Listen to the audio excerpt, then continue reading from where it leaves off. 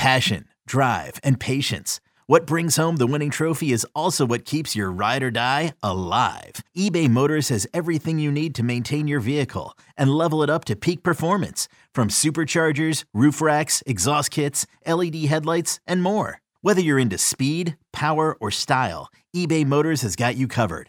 With over 122 million parts for your number one ride or die, you'll always find exactly what you're looking for. And with eBay Guaranteed Fit, your part is guaranteed to fit your ride every time or your money back. Because with eBay Motors, you're burning rubber, not cash. With all the parts you need at the prices you want, it's easy to turn your car into the MVP and bring home that win. Keep your ride or die alive at ebaymotors.com. Eligible items only. Exclusions apply.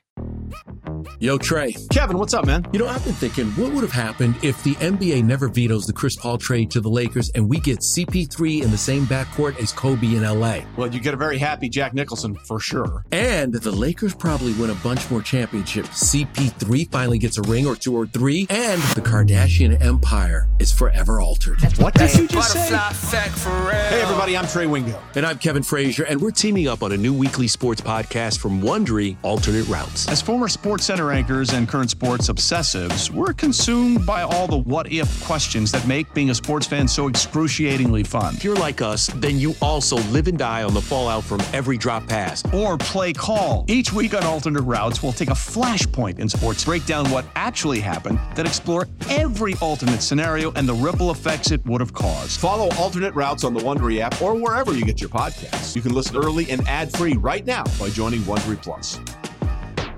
Mike Berry thinking in, I don't want to say similar terms, but he brings up another contract that you could deem maybe not as good. And that is the idea of Jose Berrios. Mike writes, I think Jose Berrios could be a fantastic option for the Mets, a solid workhorse type rotation arm this offseason. He's not an ace, but Berrios has made every single one of his starts over the past 6 years. And over that time, Cole and Nola are the only pitchers who have pitched more innings than Jose Berrios. That's it. By the way, that's an incredible stat. Think about that for a second. And I'm just trusting Mike's right about it. I'd have to fact check it, but it sounds right. The guy is the personification of reliability in a starting pitcher. While I'm sure the Blue Jays value him, I can't imagine they're thrilled with a 5-year, $100 million that remain on the deal. The Blue Jays had a glut of rotation options heading into 24 and a dearth of position players. Perhaps they would be interested in offloading him in an effort to redistribute their investments a bit. I don't think it would take much to pry him away, maybe a package of Vientos, unknown post-hype prospect with theoretical potential, and Luis Guillorme. I like him as a bench player, but his value is replaceable. The Mets picked up a similar player in Zach Short last week. Would that be enough? This would be a way to essentially get Aaron Nola Light on the roster without having to throw gobs of money around. Let me know what you think. Well, I think a couple of things. He is the exact personification. You are right, Mike. The exact personification of a reliable arm, of a guy, and that is so needed and so important. A guy that you know is making his starts every 5 days. 32 starts last year for the Blue Jays, 32 starts the year before that, 32 starts the year before that in 2021, 12 starts in 2020, which is essentially a full season, 32 starts in 19, 32 starts in 18. He is absolutely reliable. Now, he had a terrible 2022, and he had a very solid 2023. So obviously you hope you're not getting the 5.5 ERA that we saw from him in 2022. But yeah, I would love to acquire him. And I guess where I would differ with him is I don't think that contract's a bad contract. Like, I think when you look at starting pitchers in Major League Baseball and how desperate teams are to acquire starting pitchers, I think I would look at that contract and what's remaining on it and say, that's not bad. In fact, I think it's a really good value deal. So I don't think the Blue Jays would have any interest in dealing him.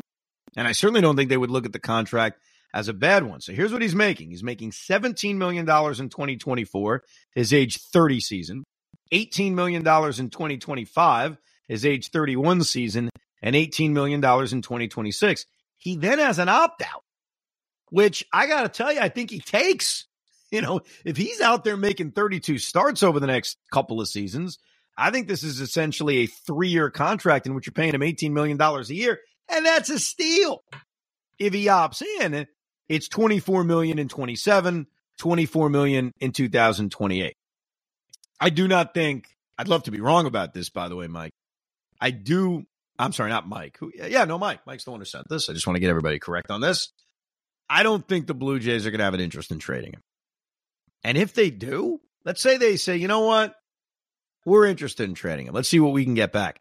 I think the return is going to be a lot because I think the teams that miss out on some of the premier starting pitchers are going to fall all over themselves to try to get Jose Berrios. So I'm with you halfway. I'd love to trade for him. I don't think he's out there. I hate when I see someone have a bad year like he did in 2022. It was so bad. It wasn't just a high ERA.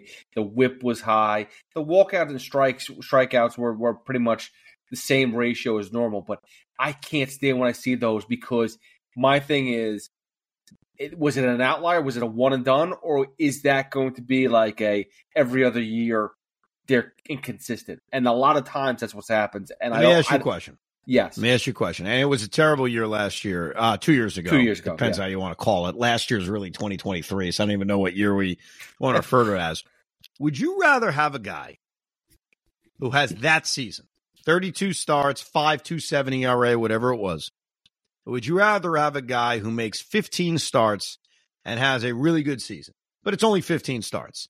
And now you have to find a way to replace those 17 starts he can't make.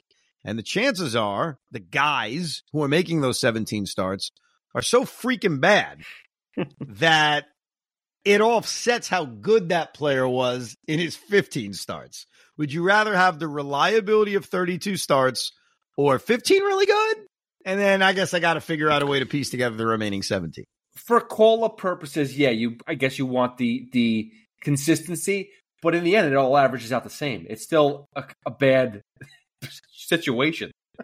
Old Man Winter here. If I had it my way, it would stay winter all year long. Short days, wind chill, black ice, and a good polar vortex. Oh, heaven. Wait, is it getting warm in here? Your cold snap is over, Old Man Winter. Spring has arrived. Spring. Spring is here, which means it's the perfect time to get away in the Hyundai you've always wanted. Visit the Hyundai Getaway Sales Event, where you can get great deals on all of our award-winning Hyundai models, like the tech-filled Tucson and Kona, as well as the spacious Palisade. Enjoy wherever you go with the peace of mind that comes with America's best warranty and 3 years or 36,000 miles of complimentary maintenance. But hurry in, these deals won't last. Add more joy to your journey at the Hyundai Getaway Sales Event.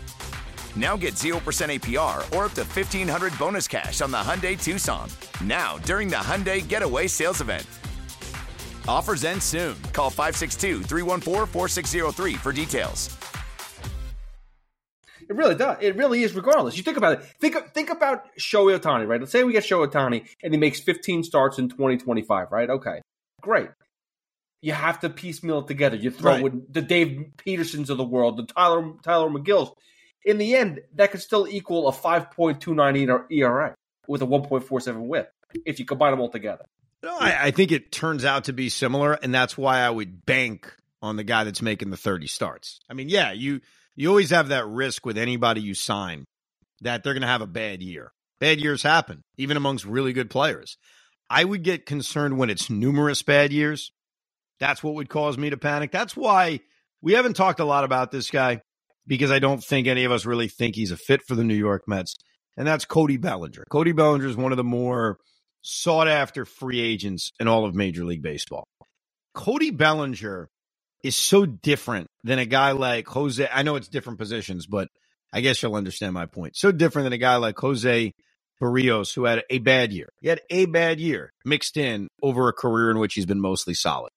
Cody Bellinger, after he won the MVP in 2019, became an unplayable baseball player. Like, he was so bad, so putrid in 2021, you couldn't play him. Like, there was a point where you're like, I can't actually start this guy.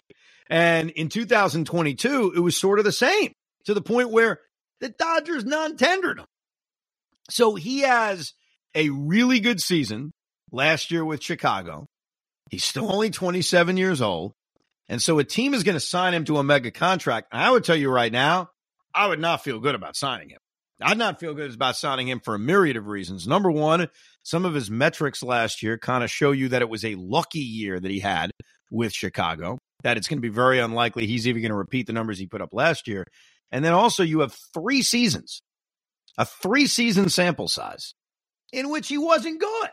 So I think there's a difference between a guy who has a bad year and a guy who has 3 bad years in a row, and you're trying to determine, okay, who is he really?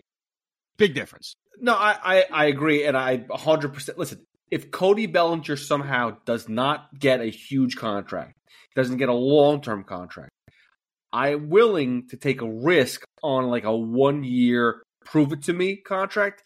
But on that note, too, it's not my first choice. Like, that would be like desperation. February's around the corner, and we were still missing an outfielder. We didn't make that Christian Yelich trade, and we need to fill a spot. Hey, Cody, do you want to play for 1 year, $30 million? I'll give that a shot, but I don't want to go. I'm not interested in Cody Bellinger as far as a long-term deal. I would almost give anybody a shot on a 1-year deal because you have so little to risk and so much to gain. I don't think that's going to be an issue. Bellinger is coming off a good statistical year, and he is going to get a long-term contract. And somebody will pay him, and then we'll find out if you and I were right, because we happen to agree on this, that Bellinger is a major, major risk in free agency. Josh Sachs writes, guys, I thought Mendoza was very impressive at the press conference and seemed to be a really nice guy. That worries me.